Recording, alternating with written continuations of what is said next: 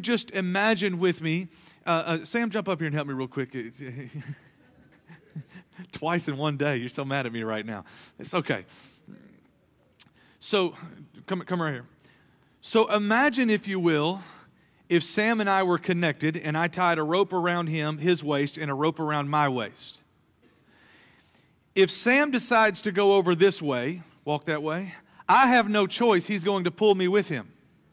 But if I decide to come this direction, he's going to have to come with me because there is a rope tied between us. Do you understand what I'm saying? Our heart and our money are exactly the same way. If Sam has an incredible gift on his life to make money. It's a gift from God. So Sam's going to represent money for a moment, and I'm going to represent the heart. If money is leading in our life, Sam can lead me wherever he wants to go, and my heart's going to follow. But this is what Jesus is guarding us against. He's not guarding you against making money. He's not saying you have to be poor the rest of your life. That's not the point. He's saying that whatever you do, make sure you're determining where your heart is, and if you do that, your money will follow. Are you tracking with me? Because they're connected. There is a connection between the two that you can't break. You can try to break it temporarily, but eventually, it's like a bungee cord. It's going to catch up. And so if Jesus is teaching us here, make sure that your money is in a safe place, that you're putting money into the right place, because if you're putting money in the wrong place, not only can the things of this earth steal your money, they're going to steal your heart. Appreciate it, Sam. Y'all give him a hand. So if there is this tie, this rope, this bind connecting us, then if you don't know where your heart is, look at where your money is. And if you don't know where your money is, look at where your heart is, and you will find the other. See, I can say all day long, my heart is in one place. I can say all day long, my heart goes out to, let's say, a few years ago when the travesties happened in the nation of Haiti and all that went down. I can say all day long that my heart goes out to them. But if I never gave some of my treasure, my time, or my money to go down there and help them, sent something to help them, then did my heart really go out to them? Not long term. But yet in response, I think about Harvest Church in Jasper, Pastors Gary and Karen Marshall. And their heart was so moved that it became the primary, Haiti became the primary recipient of the funds of their missions at Harvest Church. And the heart of Harvest Church is so in. They've bought property, they've built churches, they've dug wells, they've built schools, they've done all kinds of things in the nation of Haiti. Why? Because it wasn't just about saying words that, we're so sorry. No, they got behind it, and when their money got involved, their heart really got connected. Now they've taken multiple trips down there, and people have gone, and they visited, they built things, because their heart and their money are connected. Are you tracking with me? And so this is what Jesus is talking about. He's saying, make sure now that you're putting your money in the right place, because if you don't, it will leave your heart exposed to the forces of this world. Then he goes on, and he says in, what verse am I in? Verse 24? Yeah, let's go to verse 24. He says, no one can serve two masters, for you will hate one and love the other. What version am I reading? For either he will hate the one and love the other, or else he will be loyal to the one and despise the other. You cannot serve both God and mammon. Now, interesting Greek word here that Jesus uses is the word mammon. Not a word used in our vocabulary very often. But it's a specific word that Jesus chose to use here because it doesn't necessarily represent money. What it represents is money personified. The God or the spirit behind money, if you will. Money, and we'll talk about this more, but money is not evil, but the spirit and the God behind it that wants to control you by controlling your money is wrong. And so Jesus says these words, you cannot serve God and mammon. You can't serve both. You see, here's the thing. God's not worried about your money for money's sake. He's worried about your money for your heart's sake. And in the exact same breath, we understand that Satan's not worried about your money either. Satan is after your heart. You see, there is a war raging for your heart and for your soul to gain control of your worship. And God wants your heart, and God wants your soul, and God wants your worship, and so does the enemy. And so what Jesus says here is, if we're not careful, we'll end up serving mammon and thus turning our heart away from God, because you cannot serve two masters. If you're serving money, Jesus goes on. As Christians, and especially as American Christians, we want to find a way to love God and serve money. But Jesus said, let me make it very clear to you. You cannot love both. You cannot serve both. Does this mean that, God's called us all to be poor? No. In fact, that's the first. I want to give you 2 myths and 3 truths today. 2 myths about money. One is, the first myth is this, that God wants me to live in poverty or just enough. That's not true. This is not God's will for your life, to live in barely enough. Now, there are a few people that He's called to a vow of poverty, but unless He specifically called you that and gave you a purpose according to that, that's not for you. God wants you to live in abundance. He wants you to have more than enough. But he took the children of Israel out of slavery and gave them land. God wants you to own something. He wants you to own things in this world. So it's a lie of the enemy that tells you you're broke because God wants you to be broke. This is just simply not the case. This is not the heart of God in your life. He does not want you to be stuck in poverty. He wants you to be blessed. But the enemy wants to convince us of this. He tells us, he takes us to stories like the rich young ruler that came to Jesus. And he said, what do I have to do to be saved? And he's like, well, you keep all the laws and the commands. He said, I've done that since I was a kid. And he said, well, then sell everything you own and give it to the poor. And the man went away sad. You see, here's what the enemy tries to convince us. That if we really want to live for God, we have to sell everything we have and give it to the poor. Or else we can't serve God. It's a misinterpretation of Scripture. Here's what Jesus recognized. Understand, Jesus wasn't just looking at the outside. Jesus was looking at the heart. And Jesus looked in the heart of this rich young ruler and said, there's one God left in your life that you're unwilling to lay down. And that's the God of mammon. And if you can't break the spirit of mammon in your life, then I'm not going to be your Lord. So the real simple solution, and I'll give you some instructions on this later, but the real simple solution is, before God ever asks you to sell everything you own and give it to the poor,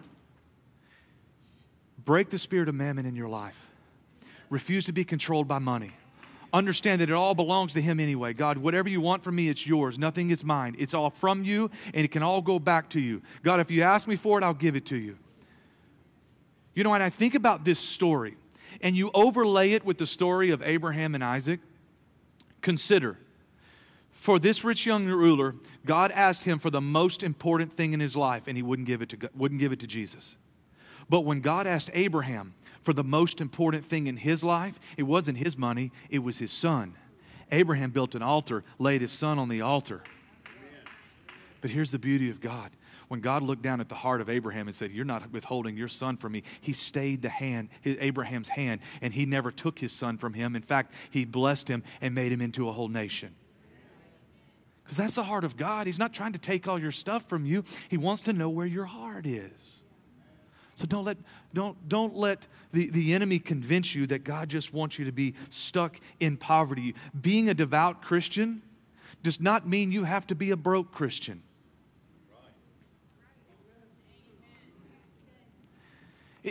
Just because you're broke doesn't make you more spiritual than me. It might actually mean you're not as good of a steward as I am. It might mean you need to read a little bit more of this. Right? Look, I'm not trying to make you feel bad. I'm trying to help you understand what the enemy is lying to us about. God's not, he didn't go to the cross so that we could be rich. He didn't go to the cross so that we could all be multimillionaires. But you know what? He did come to this earth so that we could be blessed. And He wants, it's the heart of God. It's the essence of God's promise that He wants to bless us. It's not all about money, but it's about all of our life. He wants to bless us in our life. Myth number two. Some of you are feeling good today. Some of you are not. It's okay. We're going to end well, I promise. Myth number 2 is that money and possessions are evil. This is not true. Money is neutral. Money's not evil. Money is neutral. You say, well, the Bible says that money is the root of all kinds of evil. No, that's not what the Bible says. Here's what Paul wrote in 1 Timothy chapter 6, verse 10. He said, for the love of money, notice, not money. He didn't say money is the root of all evil. He said, for the love of money is the root of all kinds of evil. And some people, watch this, craving money.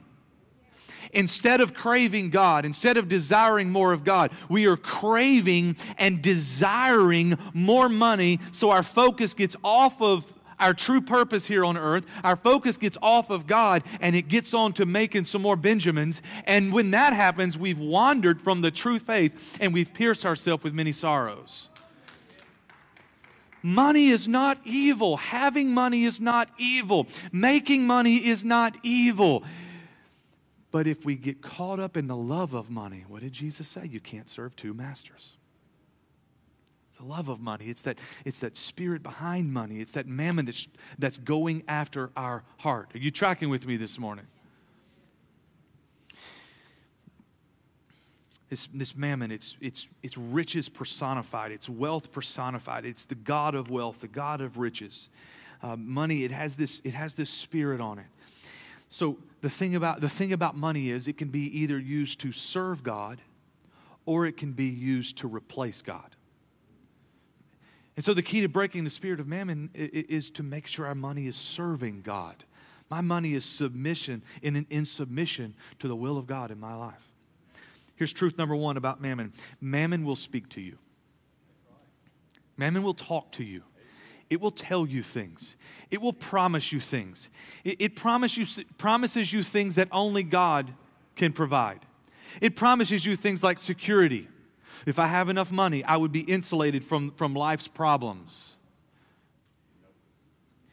It promises you significance, that you could really make a difference in this world if you had more money. It promises you an identity, that people, if you had more money, people would know who you were. They would know that you're somebody. It promises you independence, that if you had enough money, you wouldn't have to rely on anyone else. It promises you power and it promises you freedom, but these are only things that God was made to provide. Mammon says if you have the right house and the right car and the right clothes, you live in the right neighborhood, you'll be happy and fulfilled. Mammon says that more money is the answer to all of your problems. But the truth is, mammon lies. More money is probably not the answer. More God is. Mammon can't solve your problems. Mammon cannot sustain you. Mammon cannot fulfill you. Mammon cannot satisfy you. Mammon cannot do what only God can do. It's lying. But here's the thing. It's tempting because money's tangible. I don't have any cash on me today. I got wiped out after service last week. Money is tangible. You can hold it in your hand. My dad always told me, and you'll hear me quote my father all the time. I'm sorry about that. But he always told me to say, Randon, faith is the currency of heaven.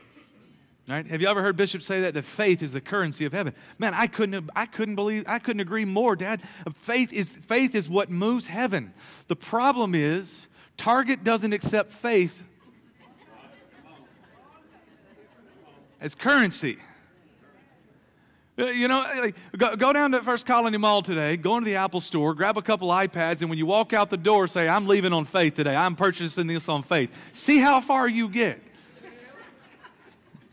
Right? So faith is the currency of heaven, but on earth it requires money. And so money is visible, money is tangible. We can put our hands on it. And that's what makes it such a difficult God to defeat in our life.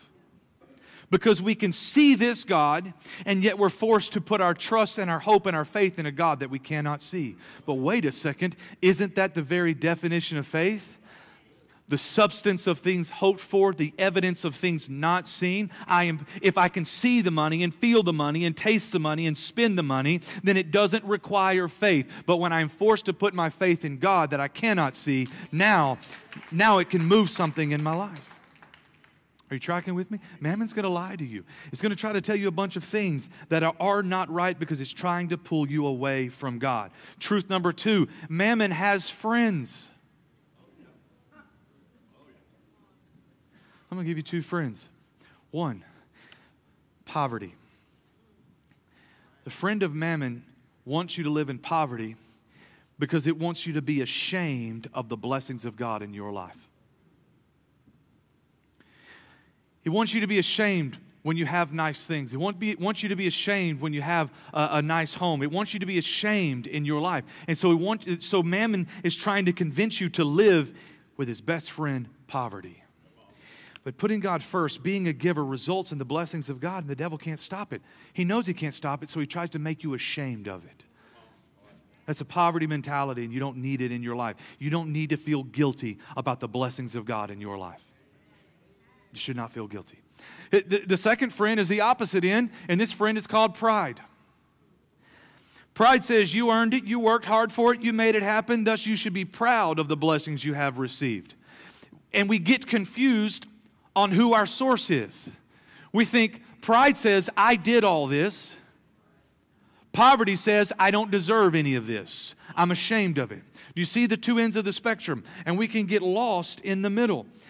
These 2 friends of Mammon, pride says wealth comes from hard work. Poverty says wealth comes from the devil. One says you should be ashamed, and one says you should be proud, but they are things focused rather than God focused.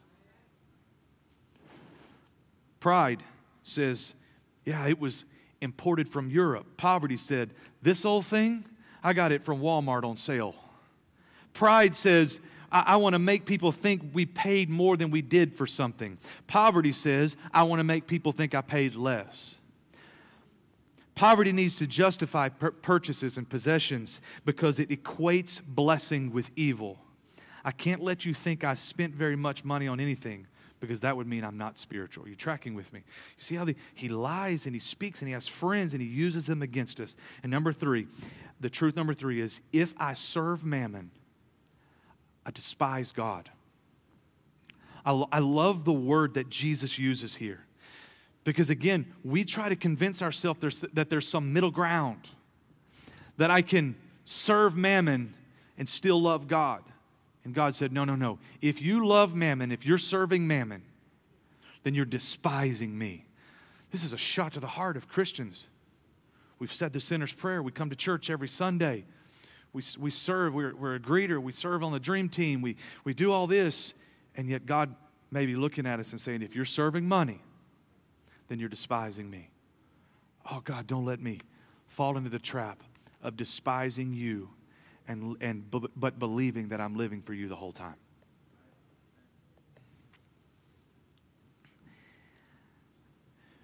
We put God and money at odds. We find ourselves in a difficult financial situation. And we say things like, I either need God to work a miracle or I need some cash from somewhere.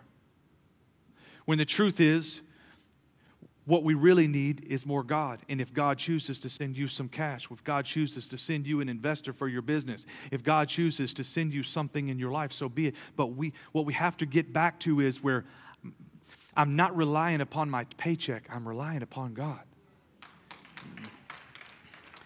And what happens is, because Mammon lies to us and Mammon promises things that he can't deliver. When Mammon doesn't deliver, we blame God. We blame God. God, I thought you were going to come through for me. God, I thought you, and God's the whole time saying, man, you never put your faith in me. You never put your trust in me. You never put your hope in me. You never lived according to my word, and yet you wanted to come through. We don't blame mammon when mammon doesn't come through. We don't blame money when money doesn't come through for us. We blame God. Mammon can't satisfy, but we blame God. Mammon can't sustain, but we blame God. Mammon is looking for slaves. Mammon is looking for worshipers. But if you love him, you will despise Jesus. So the question then becomes, and maybe you don't have this question this morning, but this is my question. Lord, how do I break the spirit of mammon in my life? If this is the case, how do I break it? And number one is this. We've got to know our source. We've got to know our source.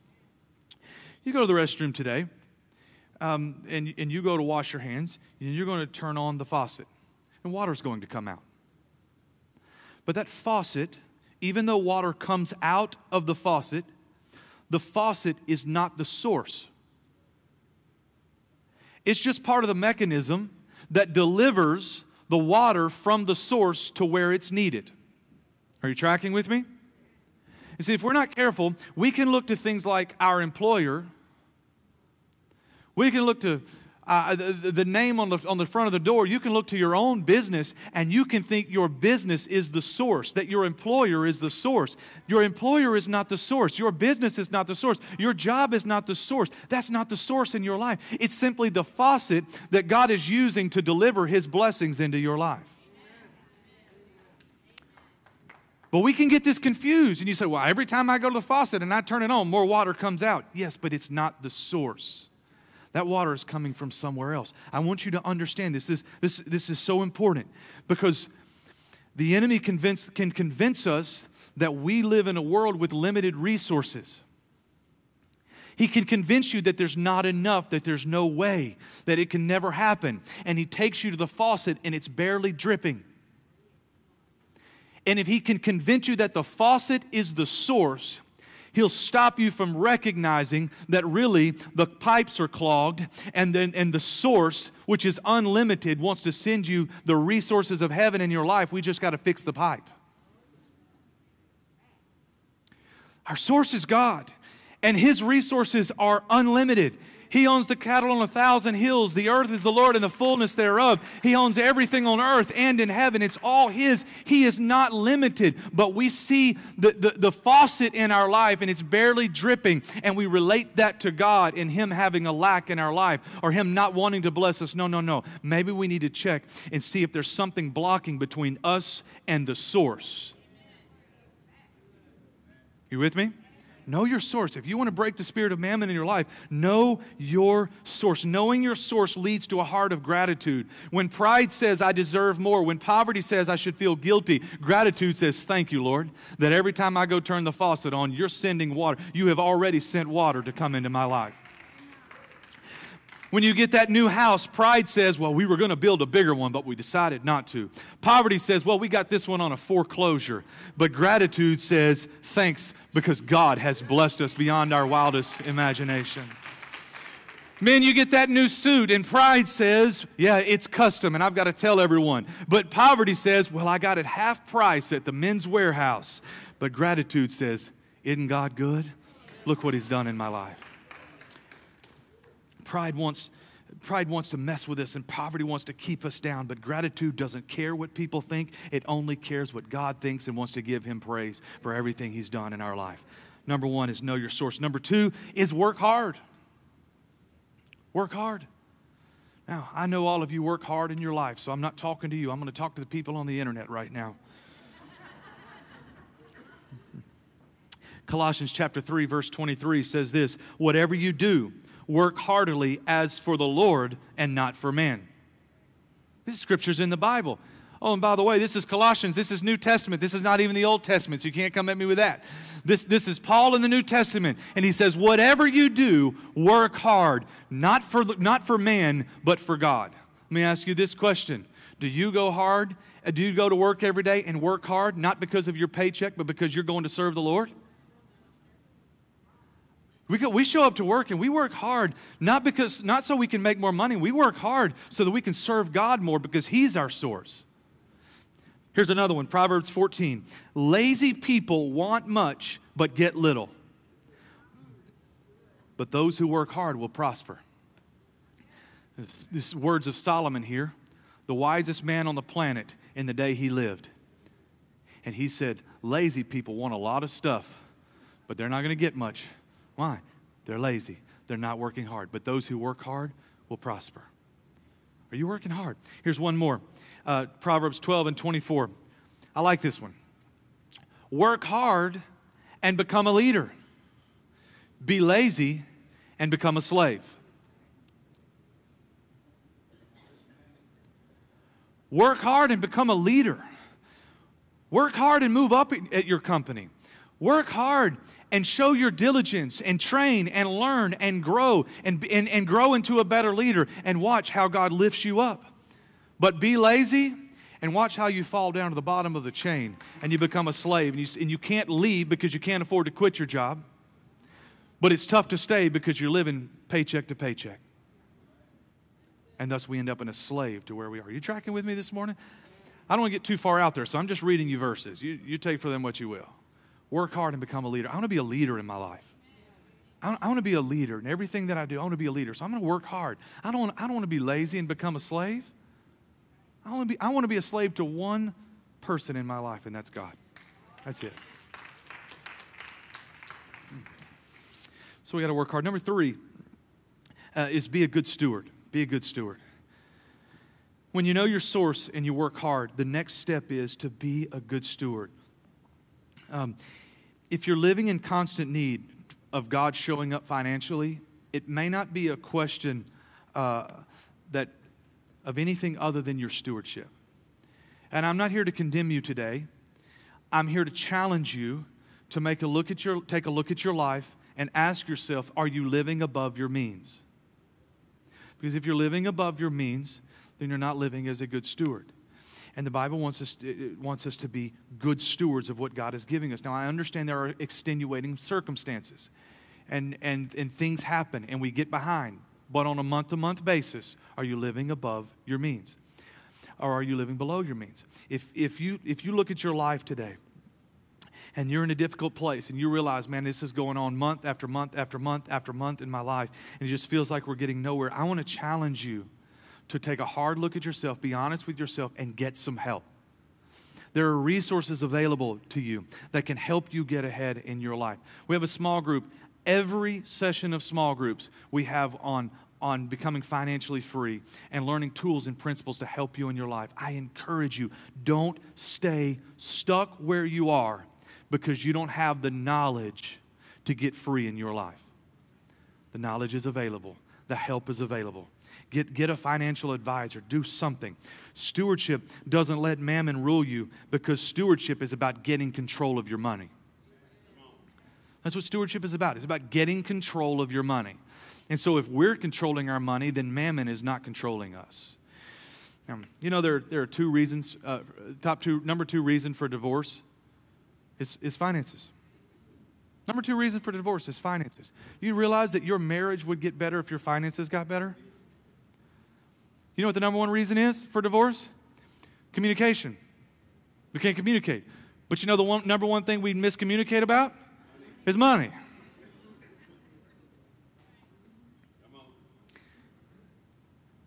Be a good steward in your life. Be a good steward in your life. Get some help. It can help you everywhere. Think about the fights you've had, and I don't know how long you've been. I've been married 16 years. And I look back at the fights Lindsay and I have had and how many of them were centered around money. And how when we decided to get better control of our finances and be better stewards, how many fights we've just cut out because we don't fight about money much anymore. I don't know, that's just my life, and I'm still trying to chase Jesus. So for all y'all saved people, perfect people, that wasn't for y'all. That was the ones just like us. Here's number 4. The 4th way to break the spirit of mammon in your life is that you need to get a cause. Get a cause. What are you talking about, Pastor Randy? Well, let's flip over to Luke. Flip over to Luke. Are y'all doing all right this morning? I know the preacher's talking about money again, and he's talking about money. No, I'm talking about something more important than that. I'm talking about you serving God. I'm talking about what Jesus said and how we can either serve God or we can serve mammon, but we can't serve both. I love this story. This story in Luke chapter 16 messed me up. I had lived much of my life and never read it. I mean, if I read it, I didn't understand it. Man, this story really got a hold of me. And it changed my perspective on a number of issues. For one, it gets off to a really weird start. Let me read it to you. Verse 1. Jesus tells this story to his disciples. There was a certain rich man who had a manager handling his affairs. One day, a report came that the manager was wasting his employer's money. Now, in my Bible, there's a little cross beside this. And if you're studying your scripture, you will find that Luke is trying to, or the translators are trying to alert us that Jesus uses exact same phrase and an exact same verbiage in the Greek or in the Aramaic that he used in this previous story. The previous story to this is the story about the prodigal son. How many remember the story about the prodigal son? And here's what the Bible says. In verse 13 of chapter 15, he's talking about the son, and he says he wasted all his money in wild living. This is the same phrase that he's pulling it back up. He's telling the story about the prodigal son. He's continuing preaching his message. He goes right in, and he's tying in the same language he just used. This guy was wasting all of the money on wild living. Here's the other verse that he uses. Which verse is it in? Verse 30. He says, "Yet when this son of yours came back after squandering your money or wasting your money on prostitutes." Now here's what's interesting. Jesus is going to start this story out by telling us the story of a manager who was using his boss's money, wasting it on things like wild living and prostitutes. He had a cause, but his cause was to fulfill the desires of his flesh. Y'all ready to fast forward now? We go back to chapter 16. So the employer called him in and said, "What's this I hear about you? Get your report in order because you are going to be fired. I'm about to let you go." And I love it. The manager thinks to himself, now what? My boss has fired me, and I don't have the strength to dig ditches, and I'm too proud to beg. Look, let's be honest, this is not a great guy. This is not the model Christian here. This is not the guy we're all looking to and say, I want to be like the shrewd manager in every area of my life. Wild living, prostitutes, cheating his boss, and now he's saying, look, I can't dig ditches. I'm too proud for all that. I know how I'll ensure that I'll have plenty of friends, how to ensure that I'll have plenty of friends who will give me a home when I'm fired. I know what I do. He comes up with an idea. Listen to his idea. So he invited each person who owed money to his employer to come and discuss the situation. There's no situation here. I love this story. I'm telling you, this is a great story. There's no situation. He's making, let's come discuss this. The situation is you just got fired. He asked the first one, how much do you owe him? Not how much do you owe me, how much do you owe my boss? The man replied, I owe him 800 gallons of olive oil. So the manager told him, take the bill and change it to 400 gallons. This is not your money. This is the kind of stuff you're getting fired for. You're getting fired for how you're spending your money, how you're spending the boss's money. He goes on, he calls somebody else in. He says, how much do you owe my employer? He asked the next man, and he said, I owe him 1,000 bushels of wheat, was the reply. Here, the manager said, take the bill and change it to 800 bushels. So the rich man comes back in. Now you think he's going to explode. You think he's going to be in shock and in awe. But watch what Jesus says. The rich man had to admire the dishonest rascal. You're a dishonest rascal. But I sure do admire something about you.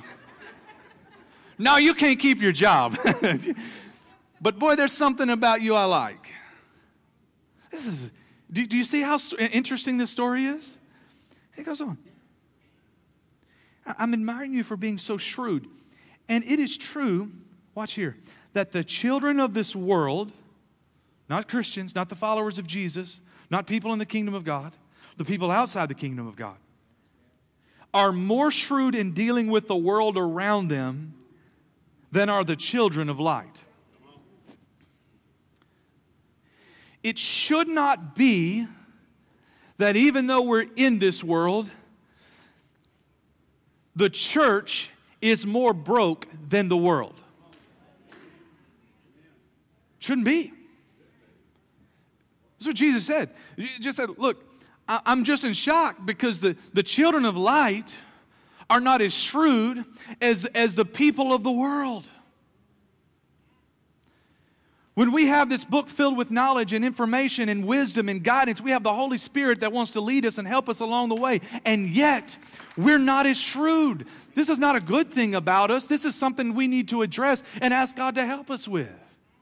He goes on. Here's the lesson. Here's the lesson.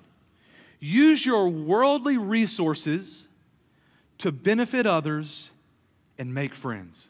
Amen. Here's what he's saying. Here's what he's saying. This guy had a cause, and it was living it up. Wild living, parties, depending on what version you're reading, wild parties, wild living, anything he wanted to do, anywhere he wants to go, prostitutes, all of his friends were with him. He was just blowing all his money on anything that his flesh desired. But then something shifted in him, and he got a different cause. And he decided to use the resources he had available for the limited amount of time he had them. He only had a little bit of time before he was about to be fired. But he decided to use those resources to make friends and do some good.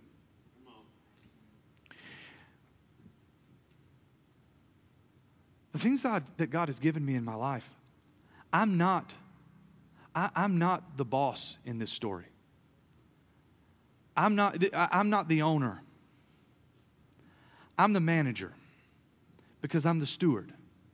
And everything I have in my life, God gave me. And here's what Jesus is saying, Brandon, you can use what I've given you and waste it on causes that don't make a difference, that don't matter.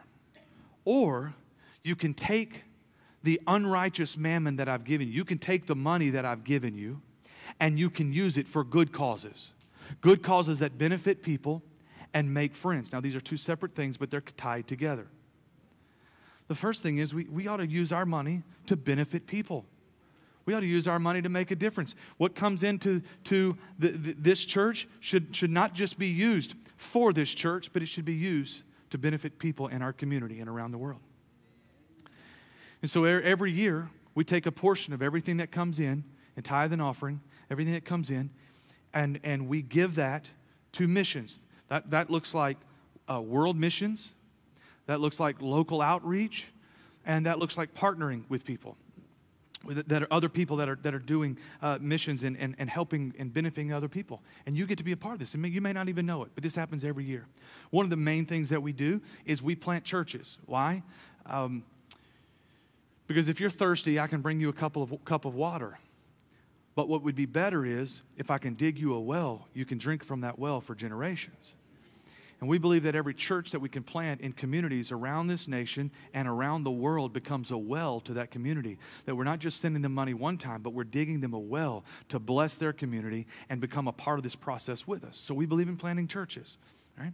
We also believe in doing good things. So we partner with people throughout the year to help our community. And since Lindsay and I have moved here, we've kind of been searching and looking and saying, okay, what's the place we want to help? What's God calling us to do at Triumph Sugar Land? Who do we partner with? How can we give back? How can we be of a benefit to others? How can we take the money that God has given us and use it to bless the people around us? I'm not just talking about inside these four walls. I'm talking about outside these four walls. And what we've realized is through a series of events, and Lindsay talked to you about this a few weeks ago, but through a series of events that have taken place, God has dropped it in our laps and in our hearts that we want to be a part of helping families with special needs kids. And this is a big part of what God's put in our heart. And she talked to you about this a few weeks, and we're kicking off a new program on Easter, and it's going to take a lot of work and a lot of effort, and we're not ready to go, but God's with us. And he just keeps putting things and people in our life. He just keeps aligning these pieces until we look up and we say, okay, Lord, we're here. We're ready. What do you want from us? We're ready to go. And so this is a part of what and you say, well, I didn't get a vote in that, Pastor Raymond. Well, sorry. Hear the heart of it. We're going to help our community. And so one of the things that we're going to do is we started looking around and we realized, do you know that 1 in 58 people now in America have some sort of autism? 1 in 58. That's a lot. And so there's an organization that we want to partner with and we want to help. It's called Autism Speaks. I don't know if it's the greatest organization in the world or the worst organization in the world, but I know they're doing something and we want to partner with them. And so on August the 27th, they've got a 8K run and a fundraiser, and so we're partnering with them. And I invite you to be a part of that with us. I'm gonna run the 8K, and that's 8K further than I've run in the last 7 years combined. I don't know how I'm going to get through it, but the Holy Spirit's going to help me. We're going to run, and then we're going to be leading a team. Say, well, Pastor Ryan, I'm not running 8Ks. I understand. This is my first time and maybe my last time. But you know what else we're going to be doing? We're going to have a table out there, and we're just going to be giving water to runners as they come by and just being a part of it. We're just raising money and raising awareness for something that's going on in our community, people that need help. We want to do good and benefit others. Are you tracking with me? And so if you want to be a part of that, it's on April the 27th, but you can get on your app and you can click where it says Autism Speaks and you can sign up to be a part. You don't have to run if you don't want to. If you want to run with me, that's fine. If you need a good laugh as I'm, rounding 200 meters and already out of gas, you're welcome to join. But if you say, Pastor Ryan, I just want to come out. I just want to smile. I just want to shake some hands. The kids have a 1K run. It's supposed to be a really fun thing. But we just want to get involved. Are you tracking with me? We want to use what God has given us to give back and help people. It's not all about collecting it. This is where we get lost. We get lost when we think it's all about collecting it in the house of God in the church so that just give all your money for the church and then we'll have all these nice things and the world around us will be hurting. No. We want to make sure that we're helping. We can't solve all the problems in the world, but we can do something.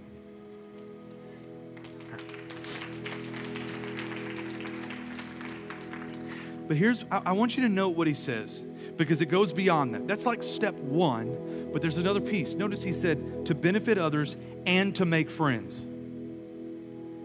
He continues because this doesn't make sense. Then, when your earthly possessions are gone, who's they? The friends you made. They will welcome you into an eternal home. Here's what Jesus is saying. The lesson. We use the money that God has given us. We use it to benefit others.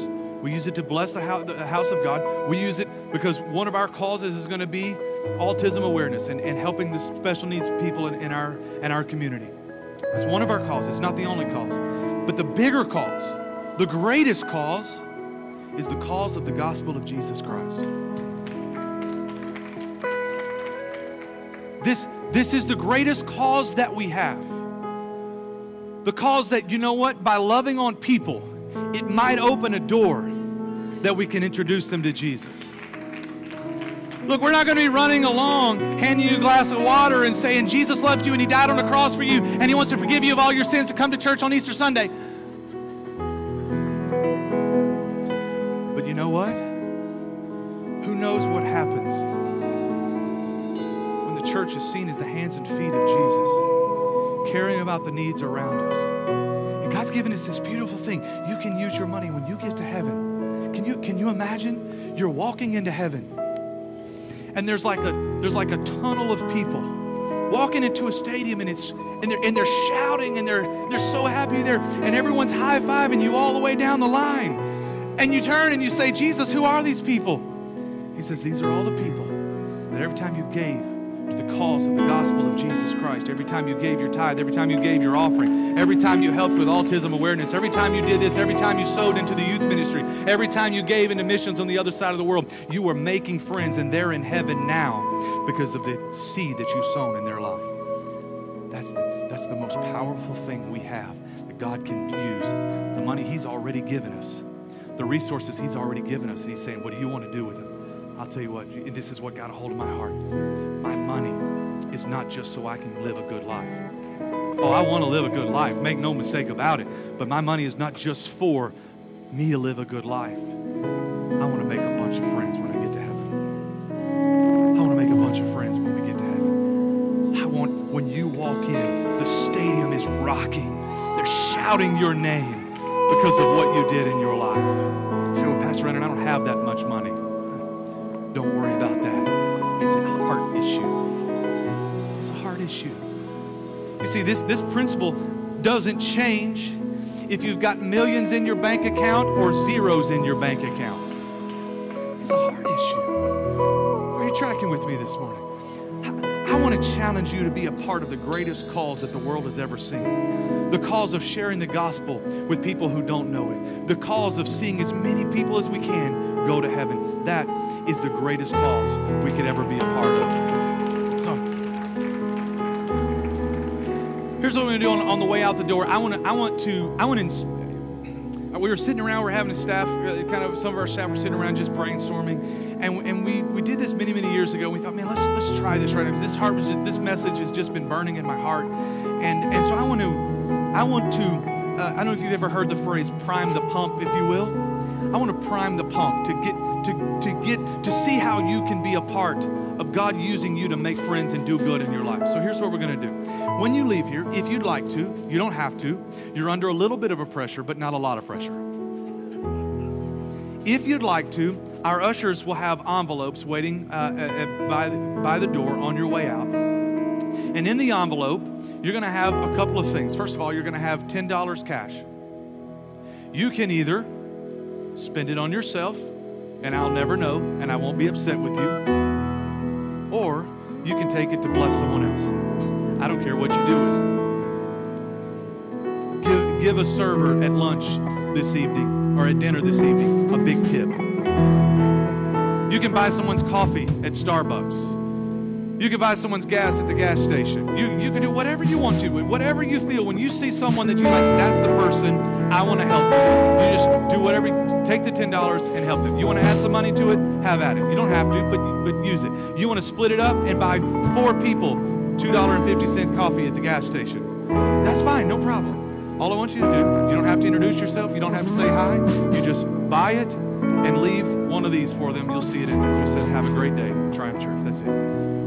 We're taking the hard part about, you don't have to share the gospel. You don't have to tell your story. You don't have to give this invitation that says, do you know Jesus as your Lord and Savior? No, that might happen, and God might open a door for you. Lindsay's cousin came down to visit her this week, and she's flying on the plane trying to ignore the guy next to her. Headphones in, the guy wouldn't quit talking. He wouldn't quit talking. And he represents firefighters all around the country. It's a true story. It's happened Friday morning. She's flying in. After her plane had been delayed and all this stuff, she ends up next to this guy. And she's talking to him, and now she doesn't want to. She's got her headphones in, and finally she's like, okay, we're gonna have a talk. The guy starts talking. He represents all these firefighters, and he starts talking about how that firefighters are committing suicide at an ever-increasing rate. And it's his job to try to help them. And Courtney says, well, my God, they don't have any hope. And the guy says, you're right, they don't. And she said, do you have hope? He said, that's a great question. I don't think I do. She said, wait a minute, you're charged with giving them hope and you don't even have any. She said, let me tell you about a man that does. And right there on the plane, she led him to Jesus. They're not even off the plane, and he's calling his wife in tears saying, I just gave my life to Jesus. My life has changed forever. You don't ever know. You don't ever know. God might use you at any point. And so I'm going to challenge you. Take these, pass them out, give them out, help somebody, bless someone. If you want this to be a part of your life, man, I encourage you. And you start using the resources that God has given you to do good and make friends, why would God cut you off? Now, I'm not saying go do something crazy and be a bad steward, but within reason, why would God cut you off? Why wouldn't he say, man, let's open that faucet up a little bit more? But it's not all about what God does for us. In this moment, it's about how we can give back and make friends and bless others. Are you here in the heart this morning? All right. Here's what I want to do. We're closing. And I love as Jesus ends this story, he ends it with the same words that he ended the first story we read from Matthew chapter 6. No one can serve two masters, for you will hate one and love the other. You will be devoted to one and despise the other. But you cannot serve both God and money. Same words Jesus used. 2 stories, 2 different days, 2 different sermons. And yet he ended, he said, I want to remind you, this is a heart issue. So as we close today, my question, and I believe what the Holy Spirit wants to expose to us today, the most important questions. Am I serving God or am I serving mammon? This goes beyond our service to God. This goes beyond our church attendance. This goes beyond, do you read your Bible? This is a heart issue. It cuts deep to the source. Lord Jesus, I thank you for the words you've spoken to us. Lord, you're looking at our heart today. The Bible says that the heart is a deceitful thing. Who can know it? Lord, you can. You know our hearts. So Holy Spirit, expose to us what's in us that is not of you. If we've been serving money, if we've been chasing money, instead of chasing you, God, we're so sorry. Forgive us. Lord, it's not that you don't want us to have money. It's not that you don't want us to make money. It's not that you haven't called us to work hard and be blessed and to do big things in our world. God, you want those things for us, but our heart is your big concern. So, Lord, let us know right now. If our heart is off, get us back in line, because we can't serve 2 masters. So today, Lord, we choose to serve you. And we break the spirit of mammon in every area of our lives. In Jesus' name we pray. Amen. Amen. Amen. Clap your hands and rejoice in the Lord this morning. Have you learned anything today? Stand up on your feet with me, if you will. We're going to open our altars. I'm sorry I went a few minutes extra today, but we were talking about some good things happening. Don't forget,